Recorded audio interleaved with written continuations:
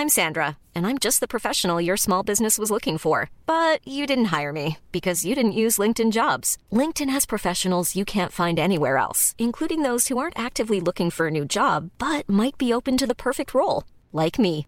In a given month, over 70% of LinkedIn users don't visit other leading job sites. So if you're not looking on LinkedIn, you'll miss out on great candidates like Sandra. Start hiring professionals like a professional. Post your free job on linkedin.com/people today.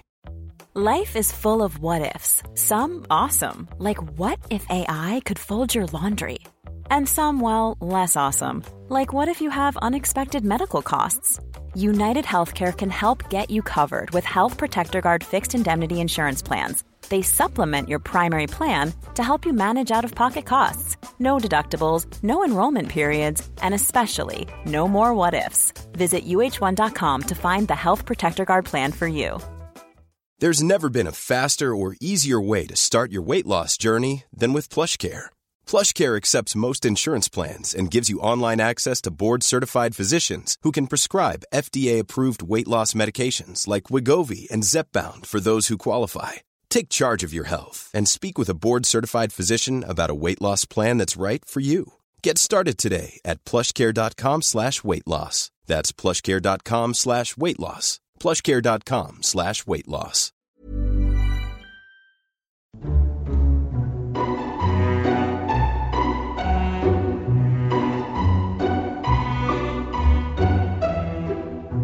Hello and welcome to Lore Watch, a roundtable freeform discussion about lore and our favorite media. I'm one of your lore-focused hosts, Joe Perez, and joining me, as always, is the stupendous Matt Rossi. How you doing today, Matt? I'm afraid my comic is going to get canceled around issue 6. That would be a shame. We should actually make a comic of ourselves. If you're listening at home and you're into comics, why don't you go ahead and make a comic of me and Rossi? I would be very entertained by this. We're going to be answering some of your questions out there today. We have a lovely smattering of them. If you want to ask us any questions, be sure to send them in. We have an email, which is podcast@blizzardwatch.com. Be sure to specify the show that it's for when you send it in. If you don't want to send us an email, you can go ahead and hit us up on Discord. We have 2 channels set aside. One for our Patreon subscribers as a way of saying thank you for helping us keep the lights on and our animals fed. Because I don't know about you, but my cats, if I did not feed them, I probably would not be alive right now. We tend to look there first for questions, and as a matter of fact, several of these come from there. But if you can't support us on Patreon, we understand. We do have a Q and podcast questions channel where you can go ahead and put your questions as well. Again, just specify what show it's for. We're going to go ahead and get started with our first question here, and this one is from Verdigree. Do the Titan Forged have stone or iron, etc., brains inside stone skulls, bones inside their stone heads, etc.?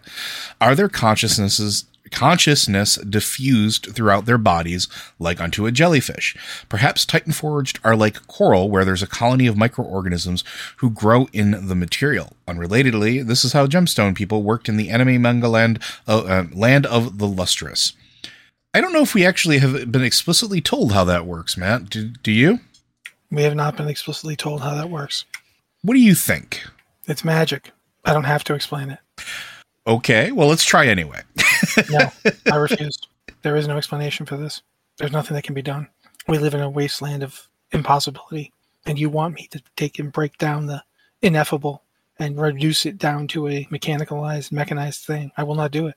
You know why? Because that's the curse of flesh talking. That's what the curse of flesh does, Joe. It turns wondrous cosmic things into mere dross, fleshly forms that rot and decay with time and become dead. I see you, Joe. And in all sincerity, I have no idea. It certainly looked like that one guy in the cinematic for Dragonflight who the big stone dude wakes up and sees his friend smashed up with his face half gone. He just looks like he's rocked inside. So, I honestly see what you did there. Rocked inside. Yeah. As far as like others media, like you mentioned an anime, but I mean, Crystar, the Rock Warriors, they were all just magical crystal people.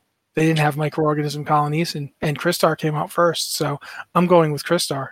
Yeah, and we can guess, or at least make a little bit of an assumption that some form of anima is involved, at least at some point. And maybe that is why the whole curse of flesh works in the first place. But Matt's right in that it is a magical process, at least insofar as we know. If you think about it, it's magic in that same way that other stuff the Titans do is magic, even though it has gigantic machines and looks very much like somebody's science experiment. Jack Kirby science fair. Yeah. So, but think of it this way, right? Like it is not unlike the idea of a divine being reaching down and taking raw material, sculpting it into a form, and breathing life into it. The actual mechanics of it is a little bit weird, but we do have some things that we can look at as far as past experiences with things like Earthen and some of the other Titan Forged. When they're smashed, there is nothing inside but the material that they're made out of. The fact that they can locomote, the fact that they can emote, the fact that they can communicate or move or any of that is odd in that regard. It's not something we can understand, and that's why this whole magic thing comes in. Look at, I love to call him Bridge Boss, and I've been calling him Bridge Boss for forever. Kolagarn in Ulduar. When you kill him, his body breaks asunder. His head's there, his body's there. You literally traipse across his torso to get to the next section of Ulduar. And it's all rock. When you are in the Halls of Lightning and the Halls of Stone, the creatures that you defeat in there are made out of the same material, and many of them go into disheveled heaps of the base material that they're made out of. So it's not like there's anything inside besides that material. It is the magic that makes it so effective or interesting. It is what the animating force is. Let me break into something here. I don't know if you know much about shamans or shamanism, Joe. I do. Elementals. Surprising, no one. Elementals in World of Warcraft exist because they draw upon the spirit energy, what we now believe is to be anima, of a world. We've seen that on Draenor. There was so much of that energy that the elementals didn't even need to struggle to get it. They just got it. And so they were at relative peace. But when they're on a planet with a Titan soul inside of it, or whatever Azeroth turns out to actually be, and it's draining all the spirit energy into itself, they begin to conflict with each other and fight, right? Mm-hmm. That's a fair point. I think that's a fair point. Think about this. The Titan Forged are creations of the Titans, right? But the Titans would hope so. The Titans are the beings that are made by absorbing all that spirit energy / anima until they come to a certain stage and they embody an entire world with life. And they're basically planet elementals. Yeah, and we've talked about this before too. We still don't know what happens to a planet after a Titan emerges, right? Yeah, we don't know if they emerge at all. We don't know if they just become the planet forms and wakes up and unrolls itself like the Rock Lords of ye olden days of animated cartoon series. I mean, I was going to actually say like Cybertron and Unicron. Yep. But yeah, basically the same thing. They just, for people on it, it might not even be noticeable. On the other hand, maybe it's pretty noticeable when, where you're living becomes an arm. I don't know. But my point being, there's a lot of similarity between the elementals and the Titan Forged. They're both beings of like earth and stone and metal, and they're beings that are animated by a spiritual essence that goes inside them and inhabits them. It's just the scale of it. And there's some precedent for it too, right? Like when the Titans died, like quote unquote died, it was essentially their spirit or their animating force being ripped from their physical shell, at least as far as we could tell. They didn't actually die, right? Yeah, as far as we know. Well, we know that they didn't. We know for a fact they didn't because... No, I mean, the process is as you're describing it, so far as we know. Yeah. They could come out with something tomorrow they say you're wrong, but up till this point, there's nothing currently in canon that says you are incorrect. Yeah. It is... But if you take a look at it, like when they died, they thrust aspects of their essences into their followers, and they were able to do so. And then the ones that weren't or were captured or taken over later were all being brought back to Antorus to be tortured, but their souls, their animated force was technically still intact. It just didn't have a physical form. And it wasn't until we released them that they were able to cobble together some form of physical form. But at the end of the day, there's still a circle of lights inside of a somewhat materialistic body that we still don't understand how they make it. We don't even know if they actually did make a body, because True. the place that they re-embody themselves, quote unquote, is the seat of the Pantheon. And that might not have ever been a place they went to physically, because it's not that big. It's big, but it's not big enough for a Titan to fit in it. So it's possible they were always just sending their spirits into it and interacting with each other that way. And thus now that's where they are, because that's the best place for them to be. No idea. There's a lot we don't know about this. But yeah, I do think that there's a certain similarity to the concept of various kinds of beings. Like demons aren't that different from elementals, some of them. And they're not even that all that different from what we're describing here, because yeah. But like, look at what do they call them? The big rocky ones that fall from the sky and blow everything up and scream a lot and go, the ones. Infernals. Yeah, thank you. You're welcome. Infernals are pretty much like elementals to the point where people have actually. Yeah, there are elementals with forms that look very demonic, for that matter. Yep, we've had in Antorus, we've seen that demons have elemental affinity as well. It's just a thing that is present, right?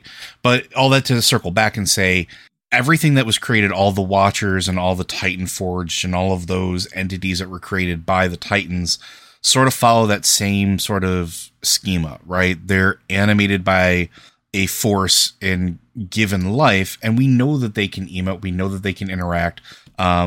We've seen Watchers, like the different Maidens of Virtue, Vitality, Mother, in recent times, that are able to interact, that are able to have feelings and emotions and are living entities. But when they're defeated or destroyed, they cease to be, but their physical form is still just that of whatever material they're made out of. So it would be interesting if there was something more to it, but it's almost like an anima jellyfish. Like, to go with what you said here, with the whole, consciousness diffused throughout the entirety of their body. It's not wrong, actually, because we've seen bits and pieces remain animated after other bits have been torn off. We've seen ones that are missing hands or arms or maybe legs or, portions of their bodies and still are able to function, because that's not where vital organs are like it is on us. So we've seen maidens, Watchers, I guess it would be a maiden, like stuck to a wall, and yet she was still somewhat functional. There was still something that, wrong as a result of the trauma that was inflicted, and it still felt, but it wasn't dead. So it's interesting. I think anima changes the discussion a lot, especially after this last expansion. If nothing else, whether you liked or disliked this expansion, anima and the discussion around it and what it is or what it can be and what it can or cannot do shifts a lot of things that we've been talking about and dealing with forever. Like, why are the Mogu trying to replicate anima? Why were they using it to morph and evolve things, right? They were also trying to turn themselves back into rock. And they were doing that through the use of what? Were they doing it through the use of anima, or was the anima the byproduct of it? I think they were using it as a result of it, because that was one of the things they were experimenting with. They had whole chambers devoted to it. Yeah, but... Or what they called anima. The thing that they were calling anima goes... Like, we see the blood golems, right? Mm-hmm. Like, the blood golems are made through the fluid going through them, but that's not how the Mogu, when they're turned to stone, are. There's, like... I keep thinking about... It's possible that the reason that they were turning themselves back to stone, it was to get anima. Because look at what happens... The flow of anima to the Shadowlands comes from us, not from like some Titan somewhere. In fact, the Titans don't even seem to be able to go there. And the one time one does go there, he immediately almost blows the place up. Mm-hmm. Like there's something about this, about the concept of anima, about what it is and what it does, that makes me wonder if like the elementals are fighting over the quote unquote spirit energy of Azeroth. Why? What are they trying to do with it? What do they want it for? Just to make themselves stronger, or to make themselves more real? Because we know elemental forms can transform into living forms without the curse of flesh being involved at all. Dragons did that. Mm-hmm. Dragons went from elemental forms to living forms that still have elemental resonances and elemental properties, but they're alive now. They're living things. They're not just animate rock. Is it the act of becoming a living thing, of slowly changing from inanimate to fully animate, that creates this anima surge that makes things die in the first place to return the anima back to the universe? I don't know, but it's well worth thinking about. Yeah, it's a lot that we're probably not going to know the answer to solidly for probably years to come, right? But the discussion has been started. The discussion revolving around what it is to truly be alive, and all sorts of other existential crises have been started in the last 2 expansions in particular. And Dragonflight's not going to stop that. If anything, it's going to accelerate it, because we're going to learn more.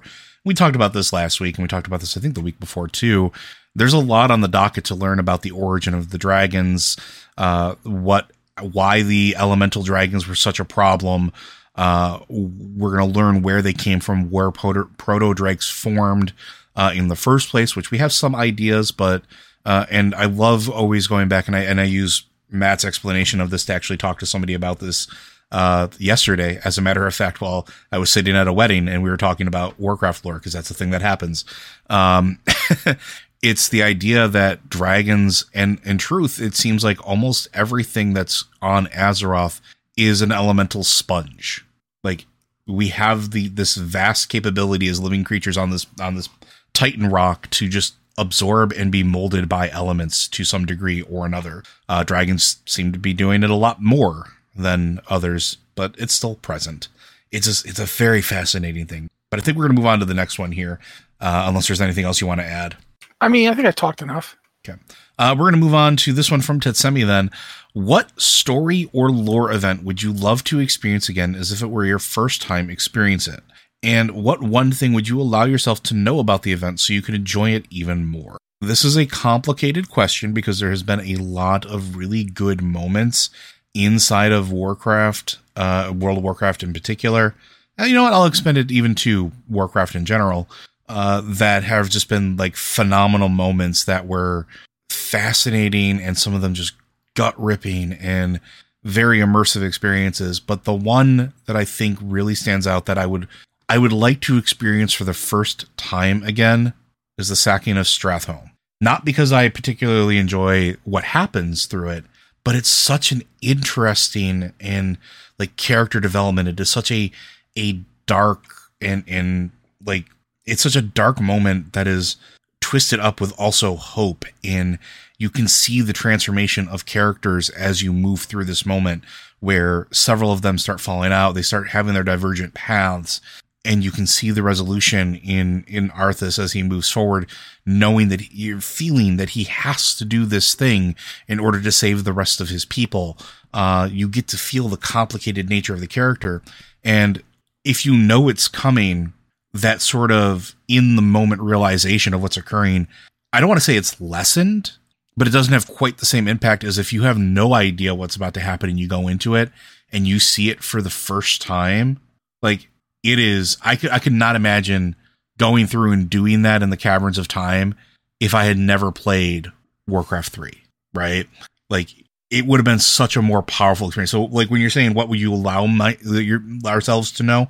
I would actually take away that moment from Warcraft 3 so I could experience it in the perspective of World of Warcraft as if it was brand new.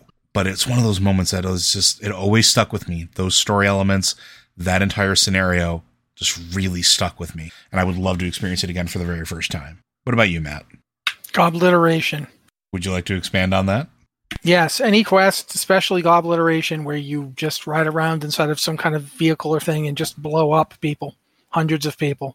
Like, for instance, Gobliteration, where you get inside of a giant stone elemental construct created by some iron dwarves. And set technically, it's stabilized magma, sir. Okay. At any rate, set like 300-400 goblins on fire. Not sure the story element of that one. Yeah, no, it's right there.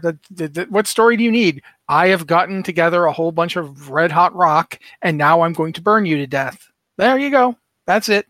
Keep in mind that I went into Battle for Azeroth as a person playing a character who had just seen her people get slaughtered and the place where her parents were living blown the F up. I was totally down with setting any Horde members on fire. If it had been a Horde orphanage, I probably would have set it on fire at that point. Because I'm pretty sure there was an orphanage in Darnassus, and guess what happened to it? It got set on fire. I'm personally glad that that whole kind of thing is going away from the game for a while. I need a break from it. But I mean, at the time, yeah, I was totally down for burning some goblins to death. I enjoyed the heck out of it, and I'd do it again. I would not particularly need to. I would love to go into it fresh because it was just the shock and surprise of it when I went into it. Because there's that quest in Oldham where you're going after pygmies, but that one I didn't enjoy as much because the pygmies hadn't done anything to me. Like, you know what I mean? That one felt weird. I didn't like that one as much. And I don't remember the name of it either, for that matter. Do you remember the name of that one? Is that like Nomageddon or something? Nomageddon. Yeah, that one I don't like as much. But Gobliteration, yeah, I was there. Don't need to know anything further about it to enjoy it. Just blow them up. Boom, boom. Or the Scarlet Crusade one, and you're doing the Death Knight starting area in Wrath of the Lich King, and you get carted onto a boat, so you can take over the cannon on the boat and use it to blow up a whole bunch of Scarlet Crusaders. Never gets old. So yeah, we're basically finding out I love quests where I get to blow up a whole lot of people. I mean, are there any? And let's morph it a little bit because there's been a lot of like. Hold on. All right, hold on. Okay. Tyrannosaurus. Okay, I'm ready now. There's been a lot of. Look, I know you're looking for story stuff from me here. You want me to tell you like a quest or something that has an emotional resonance that I would like to repeat. The problem is that in a way there are too many of them, and in another way, yeah. I don't want to forget anything I've done. Like those story elements that I've experienced, they've been taken into me. They've affected how I view storytelling. I don't want them removed, even if it meant I would experience them again, because I'm a different person now. And I don't think I might enjoy them all the same way I did when I did. Yeah, and I think that's part of it, right? Like it's that like that old saying, you can never go home.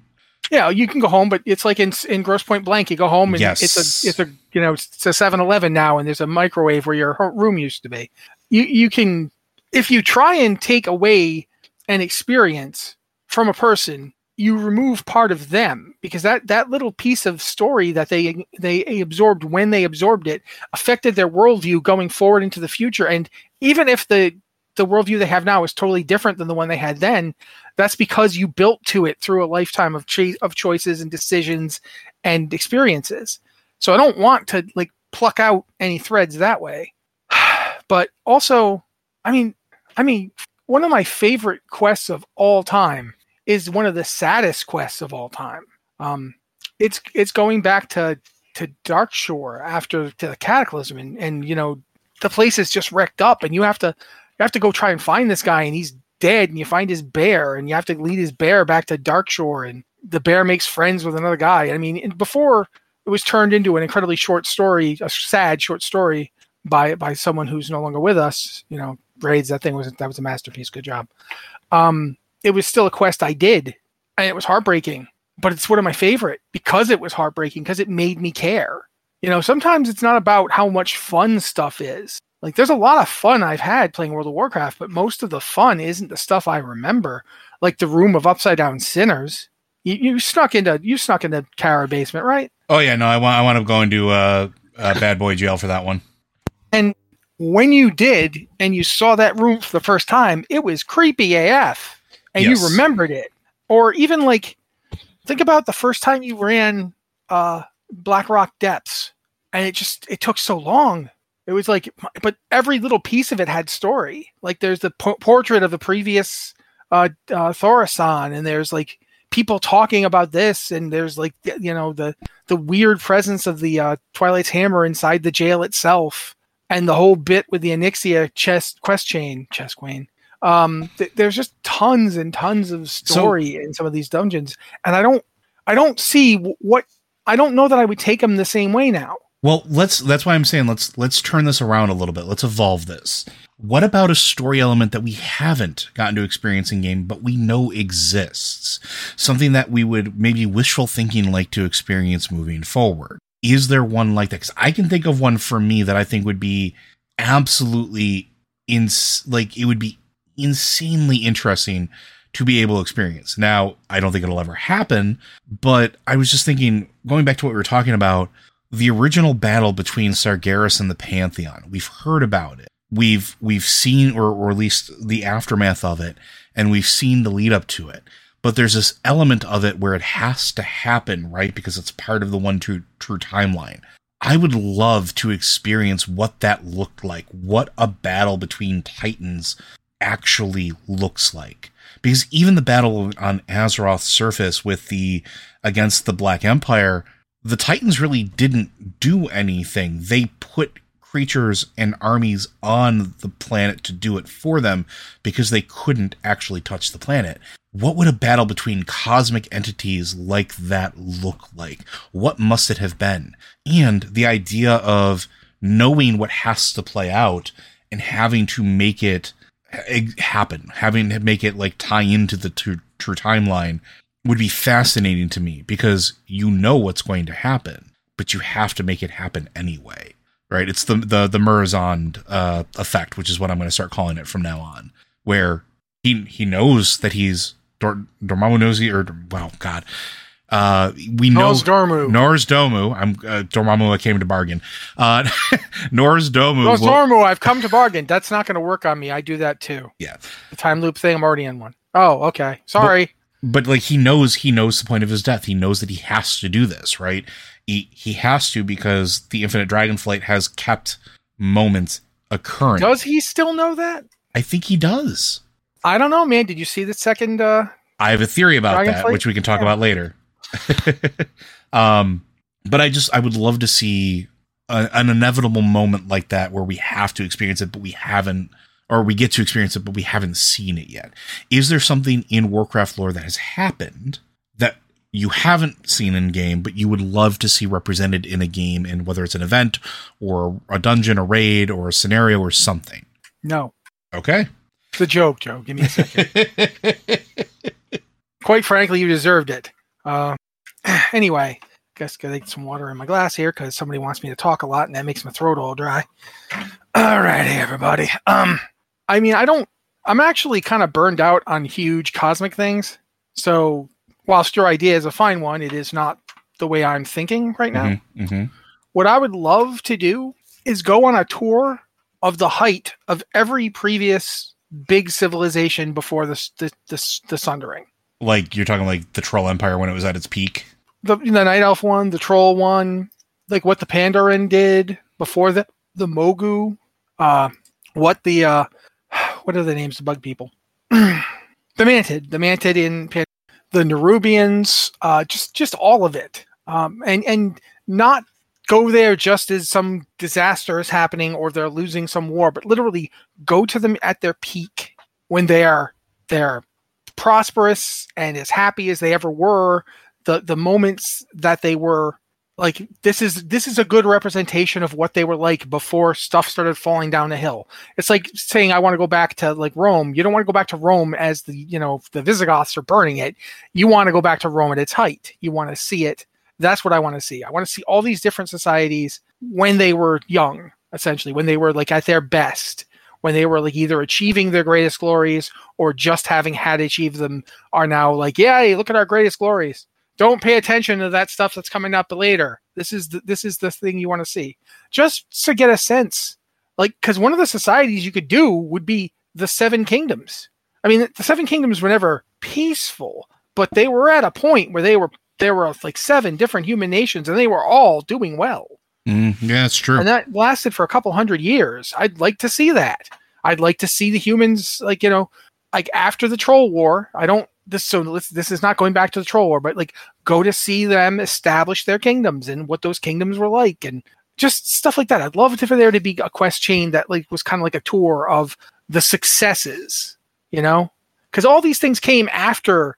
Like the various societies on Azeroth's surface all rose up after the Black Empire.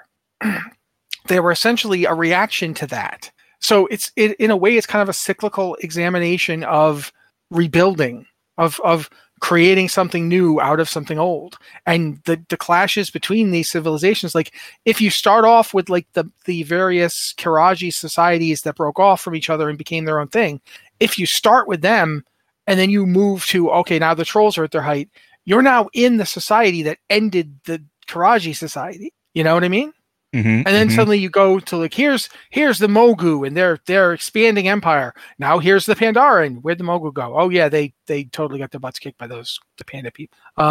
And you get to see the cyclical nature of these empires and of the nature of like a peaceful society on Azeroth. It never really lasts. Yeah, and I mean the idea of a peaceful thing in Warcraft is always fascinating. We talk about it a lot. We don't really ever get to experience peaceful anything in Azeroth. When's the last time we've had a period of peace? I mean, technically the period between the second and third war would have been the most recent one. And that was like, what, 10 years? 10 years. Yeah, and it was basically 10 years of holding an entire race as POWs because you didn't know what else to do with them and you were unable to bring yourself to just massacre them, which is weird. You'd think that, I'm sure that if they left it to Gengremi, the massacring would have happened. But the people who actually suffered the most from fighting the orcs didn't want to kill them. Yeah. Which is always a strange thing, and I really wish that people would deal with it more. For all that, the internment camps were obviously not a good time for the orcs, it's also fairly clear that the orcs were in the internment camps because the orcs didn't feel like leaving them. Because as soon as somebody came along with the idea of let's go, they went. It's not like they were stopped. Like they tried to stop them. They clearly didn't succeed. So there's just a lot to this. A lot of stuff I'd like to see. Just not the stuff that's this great war happened. Yeah, I know the great wars happened. Show me what it was like to be a farmer in the Night Elf Empire. What did the average troll do when everything was run by the Zandalar? What the heck? When the Karaji were the only ones there, the Akir. When the Akir were the only ones, that there were no Karaji, there were no Nerubians yet, there were no Mantid yet. What were the Akir like? Did they just spend all their time fighting people, or did they have a society? What was it? Was it just old gods are great, or was it, what was it like for one of them to live? Did they have lives? Like, that's kind of stuff I'd like to see. So I would go with that. Okay. All right. Well, we're going to move on to our next one here then. And this one comes from Razorberg or Razorbug. Again, this is one of those ones that I started mispronouncing and we just kind of rolled with it. Thank you, Razor. I thought it was you going with Zoidberg. The question from your old friend Zoidberg. I mean Razorberg. I mean Razorbug. Razor's been a really good sport about it, and I appreciate them. Do you think we might one day see a Psionic class in WoW? I don't mean Warlock or Shadow Priest, which both have their base in Void/Fel magic, but an evolution on Order, maybe, or even something totally new. A caster based totally off of personal power and training, but rejecting Titan Arcana and developing pure human, troll, or etc. advancement. They could be an ultimate CC caster build. Feels like something number before. I know there are plenty of others that can fill this role, but the idea of races that can use this power without the Light, Void, or Titans strike me as an interesting one lore-wise, and would tip the power balance dramatically. Races tapping into their own internal potential, rather than being dependent on the external forces, other than Monk, who are focused on physical discipline. I'm going to be up with front with you here, dude. Monk also have two specs that are not about physical discipline. Yes. They've got one spec that's about getting hammered, and they've got one spec that's about tapping into chi. What is chi? It's internal power. Mm-hmm. What is internal power? Internal power is essentially life force. It's the force that through the green fuse drives the flower. It's the animating force. Do you see where I'm going here? So I don't think we're going to have quote unquote psionics because I think that the Monk is doing that kind of thing just with slightly different labels on it. And I get what you're saying, because you're basically talking about, like in D&D, they've actually repeatedly had quote unquote psionics, and anybody who's like read science fiction knows basically what we're talking about. And of course there's the Duryini series, which has psionic people in a fantasy milieu. All of that stuff exists, and I get where you're going with it. I don't think they're going to just do that in World of Warcraft. I don't think they're just going to say the psionic. It's too generic. Like, if they were going to do it, they would tap it into something else that's lore related to World of Warcraft at this point, because so much lore is already out there. Like, one possibility would be the Runecaster.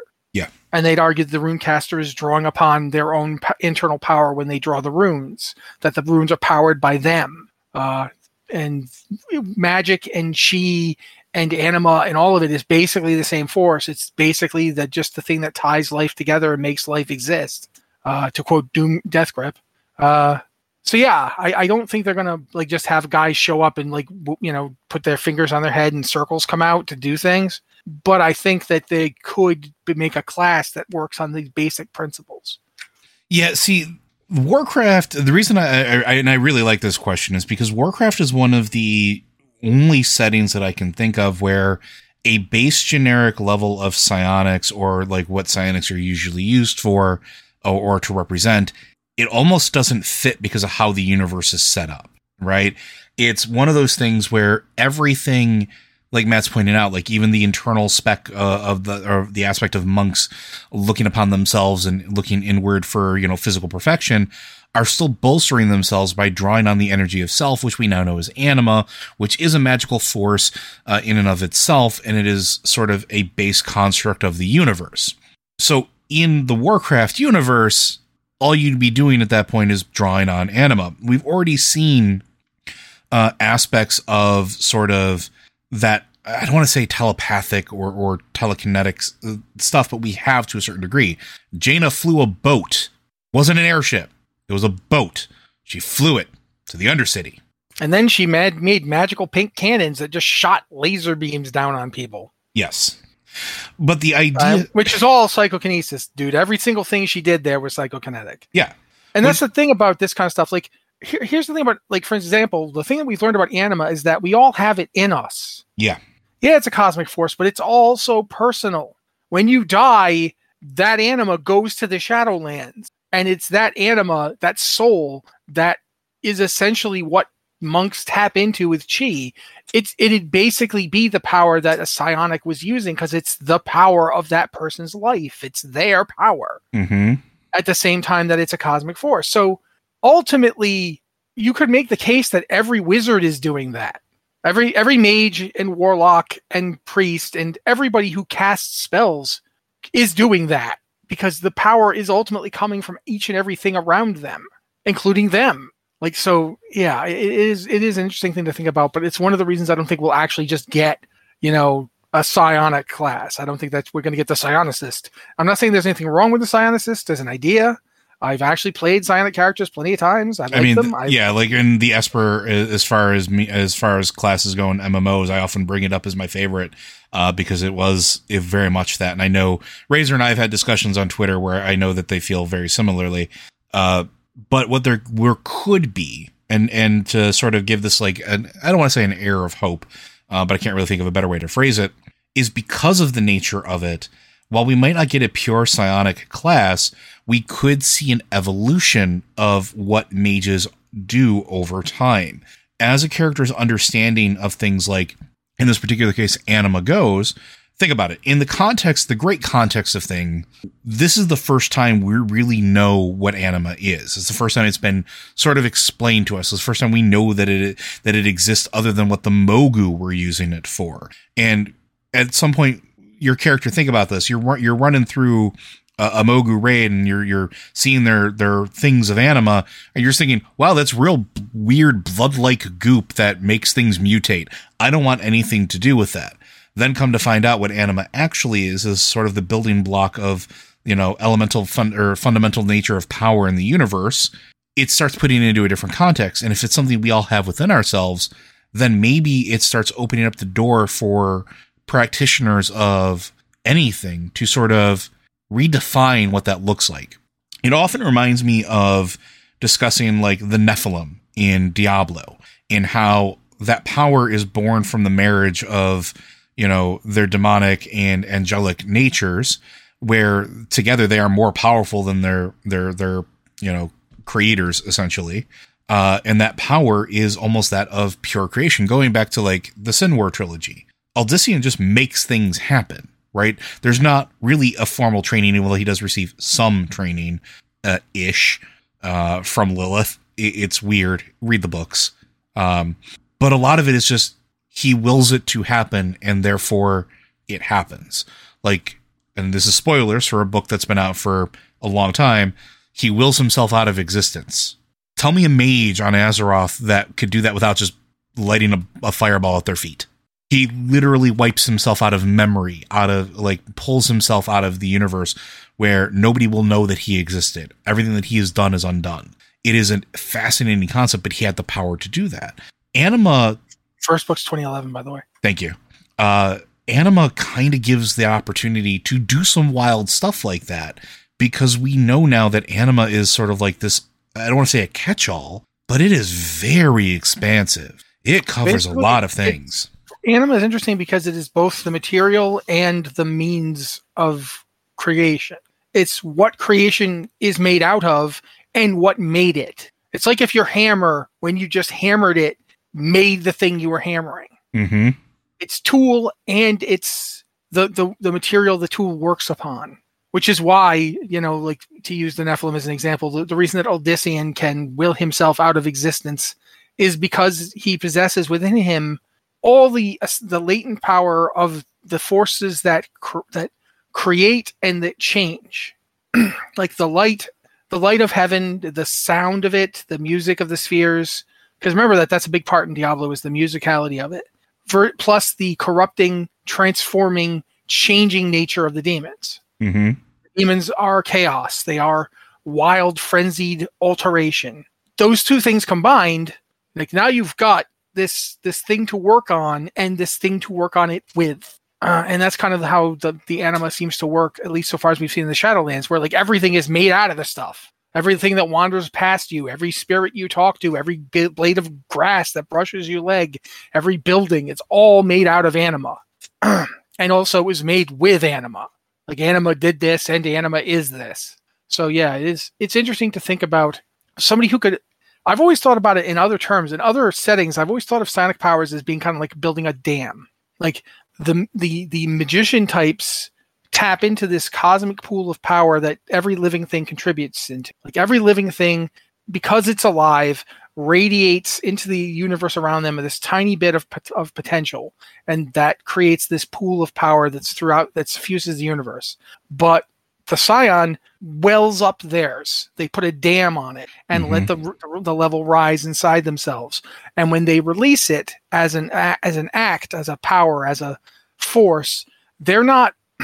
They're capable of incredible feats, but the downside is they can't reach out of themselves for more. It all has to come from inside, so you get worn down faster. Like another way to use it would be to look at Dark Sun, which has both psionics and magic. Psionics are a completely natural part of that world. Mm-hmm. Magic is inherently corruptive and destructive if you don't know what you're doing.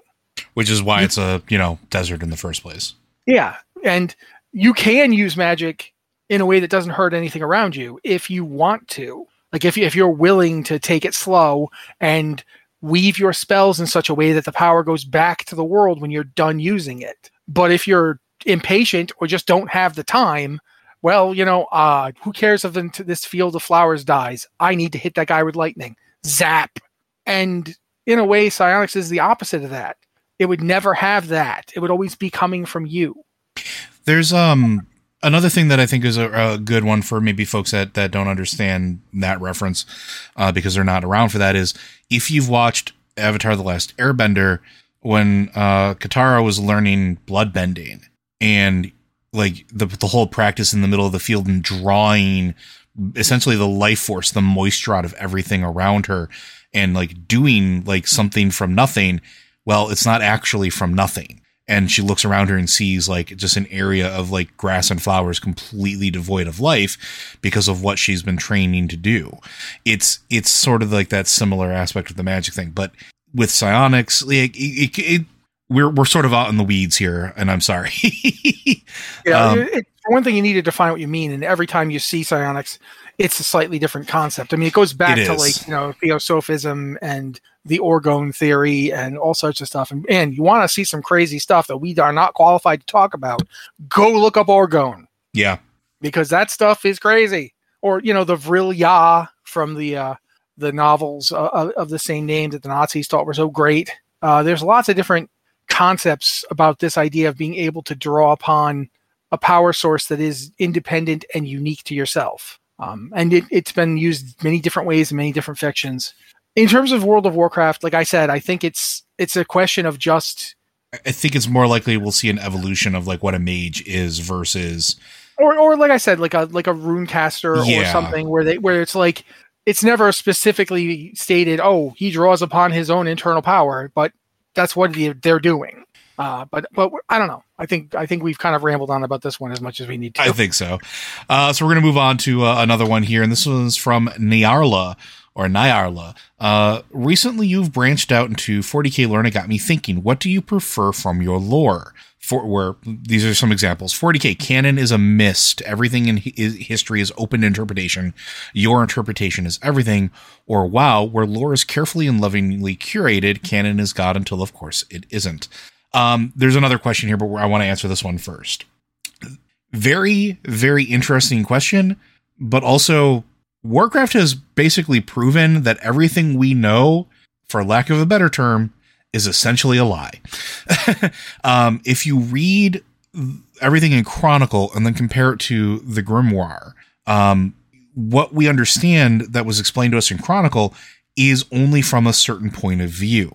And that's one of the things about Warcraft that I think is fascinating, is that everything we've experienced, everything we think we know, is because we know it from a certain point of view. And every time our understanding expands and grows, that viewpoint has the potential to shift.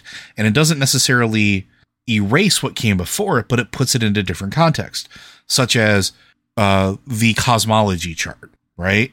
That is sort of the big thing that people were, I don't want to say blindsided by, but when we received Chronicle, we were under the impression that that cosmology chart was, that's it. That's what it is. That's the definitive answer. And then the Grimoire comes out, the Grimoire of the Shadowlands, and it's different. And it explains, well, of course you're going to believe that the living think, or the flesh bags think that this is how the universe is ordered, because they're literally getting their information from one aspect of order, when in actuality, it's probably closer to this. And even that might be wrong. I honestly don't think that people understand that the Grimoire of the Shadowlands is no more accurate or the definitive cosmology as Chronicle. Like, they're both equally from a biased point of view. And if you look at them, they could both be true, because you're looking at it from literally a different perspective. This is a two-dimensional representation of extra-dimensional planes. It is not meant to be like an actual accurate representation. It can't be. It's a drawing of something that's more than three-dimensional. This is like when people try to draw a tesseract, and they can't. They can only do so much to draw it, because a tesseract is a four-dimensional object. It has an extra dimension to it. That's not time. That's an extra physical dimension. We can't really imagine this. We can imagine length, width, and depth, and we can understand that there must be another one. Mathematically, there could be another one, but we can't perceive it. Our brains, our eyes don't work that way. Our brains are a limitation almost. Yeah. They grew up in a three-dimensional object. Yeah, everything around you is three-dimensional. Like, other than drawings and visual art, which are two-dimensional representations that your brain has to interpret, but at least it can interpret that because it knows what they are. It doesn't know what a fourth physical dimension is. It's never perceived one. It has no concept of what it might look like. So it has to make guesswork. It has to do math. It has to make symbols. The Grimoire of the Shadowlands is literally just the exact same cosmology chart from a different, if you were standing in a different place, essentially. And there could be others. You could reorder that thing as many different ways as you wanted, and they could all make sense if you were standing in the right spot of creation.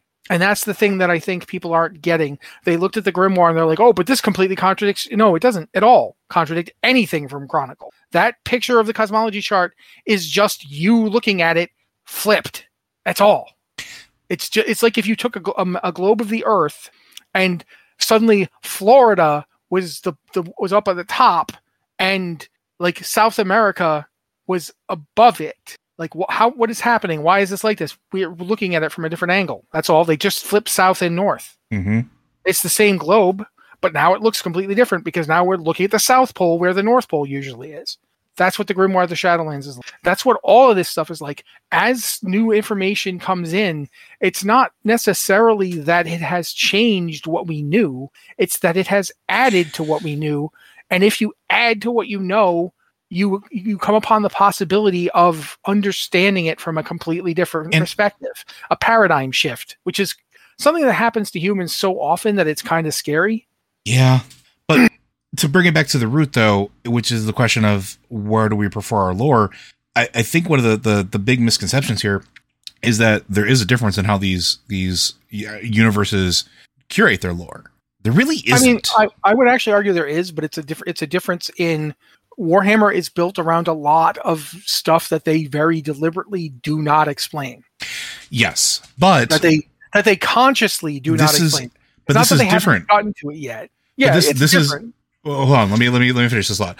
This is an evolution because at the beginning, during the times of Rogue Trader and Second Edition 40K, it was carefully curated canon where things were erased and pushed and moved into a very specific thing where certain things were absolutes. It was not like it is now, where perspectives have shifted because of everything that's added in. Warcraft also started very much that same way. It had a set of absolutes until it didn't, until it started growing and adding that perspective and that shift in, where the more information you got and the further it matured, the more the understanding of what kept getting added gave context to what came before. I often bring up that in the original Warcraft series, there was light and void. There was no pantheon. There was no titans. And the light was more akin to what actual, like, basically God versus devils, right? That was essentially the basis of it. And that was an absolute until it wasn't, until it evolved, until it shifted, until it matured. And both of these are at a point now where I think I prefer them, where there's just enough wiggle room for things to continue to grow. Because to me, that's where lore is the most interesting. It's when you find more information and it has the potential to give more context to what came before and shift your perspective. That's what's been happening in the 40K universe recently, especially over the last several years, where we've had the Horus Heresy novels, as well as a lot of the stuff that's being released in the 30K series of games that's advancing the story, and how the story in 40K is advancing as well. It's not so much leaving it up to interpretation as it is adding more information to change the perspective of the past. And Warcraft is doing that, like we just talked about with Anima, right? To me, they're very similar in that regard. And I'll shut up and let Matt talk since I cut him off early. No, that's fine. Do you have anything else you want to add to that before we go to the second part of the question from Nyarla? I'm going to use an example that, if you're familiar with comic books, will be instantly understandable. And if you are not, you will have absolutely no idea what I'm talking about and think it's the ravings of a madman. I prefer the DC Comics approach to the Marvel Comics. And that's saying something, because there are some significant drawbacks to the DC Comics approach, mainly that you give writers a constantly shifting cosmology and they will not be able to stop shifting it.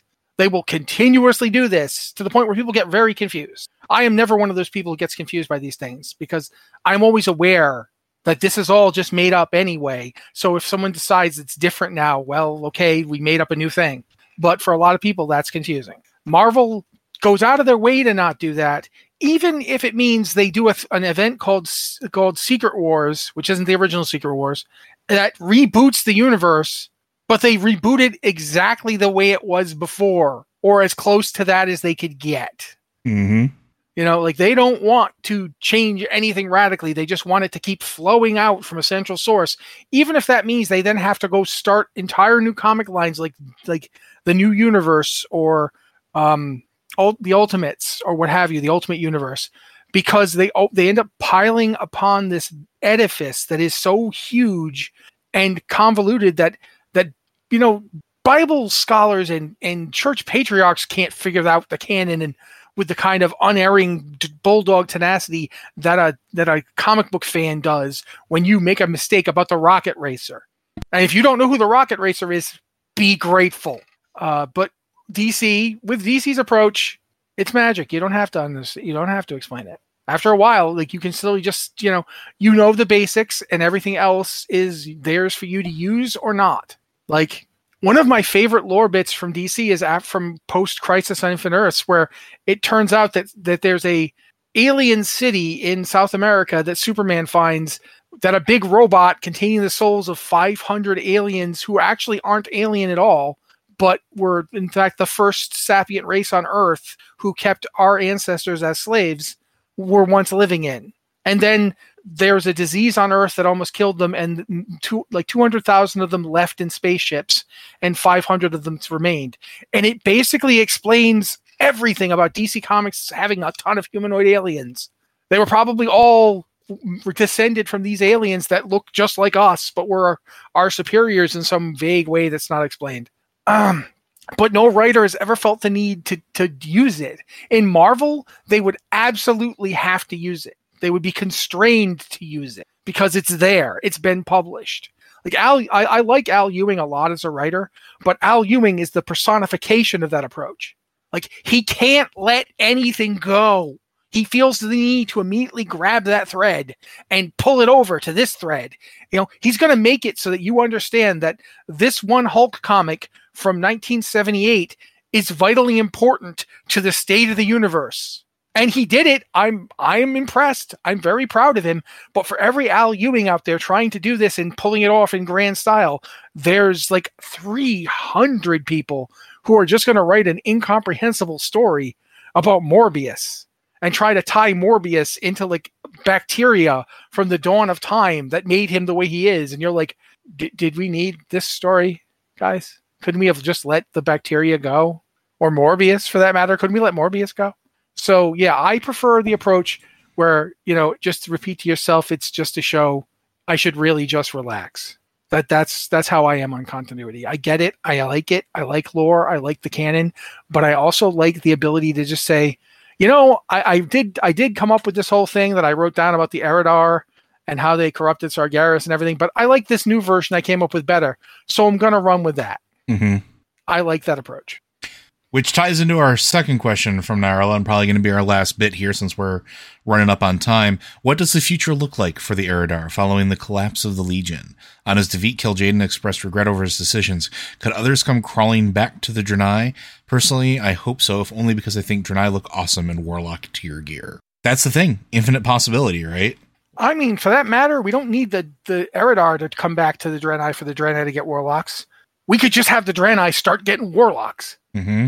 And imagine if the Draenei Warlocks use the light, because we now know that the magic that Warlocks are using is actually originally from the Titans, and it was used to bind demons. Mm-hmm. So you could have these, like, you know, they're still Warlocks, they're still doing Warlocky things, but they're not doing it by summoning demons and getting the lore from them. They're literally doing it by communing with the light, learning the power, and using it to bind these demons and enslave them. And it's still a Warlock. Still has to have demons around to do what he's doing, but now he's not asking them, he's telling them. Almost like Dark Shaman. Exactly. Like light Warlocks. Yeah. It's the opposite of the thing. Yeah. Which I think would be, I personally think that would be more fascinating, right? Especially, and we talked about this before with the Makar orcs and what happened there with the light. Whether you like that scenario or not, it was an interesting look into an aspect of the light that I don't think a lot of people had considered, where the light does, you know, have a lot of different facets to it, despite the fact that we often believe that it only has like one linear path. Each aspect of it follows a linear path, but there are multiple linear paths. And so, like, having the idea of light warlocks, having Draenei or Lightforged that are like, nah, I learned this shackling technique. The light allows me to put bindings literally on this demon. Let's go ahead and do it. And then have, you know, a succubus show up that has, like, you know, genie-esque cuffs on it from like Aladdin, but they're made out of light or something like that. I could see that, and it would be an interesting evolution of what a warlock means, because that's another thing. Like, what is a warlock? What does that actually mean? And we've got years of lore that hint at it. The Warlock Greenfire quest revealed so much about them that we haven't done anything with since. And even then, like, it left so much room for it to be fleshed out as well. Mm-hmm. Like, it would be a fascinating thing to do both, right? It would be this study in what a warlock is, but also expanding in-game lore how certain races can or would even allow themselves to become warlocks. Because that's another thing too. Like, we talked about shamanism and druidism and everything else multiple times, and priesthood and paladins and death knights. And why certain races have eschewed, not the Death Knight part, but like why they're not paladins, but they could be paladins. Night Elves, for example, they could be paladins. In fact, they should be paladins. You have Tauren, who became paladins through a different mean than what you traditionally associated with it. It means something different to the Tauren, but it's still a paladin. You could do that with warlocks. And I think that would be absolutely fascinating. Sorry. Anything else to add on that one? I don't think so. I don't know what you're sorry about, but I'm just getting this whole thing where like we have a warlock centric expansion moment of like all these races be like, man, maybe goblins got this transaction thing right, or maybe Dark Shaman had something a little bit to them. We're not going to mess with elementals, but demons, no, I don't like them. I'm going to make them do what I want. And I'm like going off in my own the spinning and my fantasy head here. We're going. But I think that's going to do it for today, folks. Blizzard Watch is made possible due to the generous contributions at patreon.com/BlizzardWatch. Your continued support means this podcast site and community is able to thrive and grow. Blizzard Watch supporters enjoy exclusive benefits like early access to the podcast, a better chance at having your question answered on our podcast or the queue, and an ads-free site experience. If you have questions for this podcast or any of our podcasts, be sure to send them into podcast@blizzardwatch.com. Specify what show it's for. If you don't want to send them in via email, you can go ahead and us up on the Discord server. We have a Discord server for our Patreon supporters as a way of saying thank you for helping us keep the lights on. And that's Patron Q and Podcast Questions channel. And if you can't support us there, we understand. We do have another one set aside, which is Q and Podcast Questions. You can go ahead and throw those in there as well. We do look in both of those channels. We just kind of give Patreon supporters first billing as that extra thank you.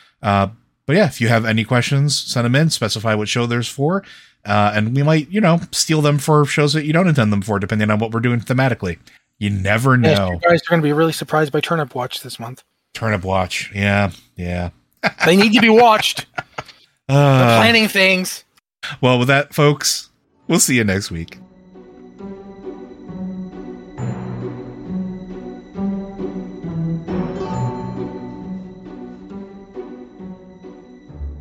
Always play anything.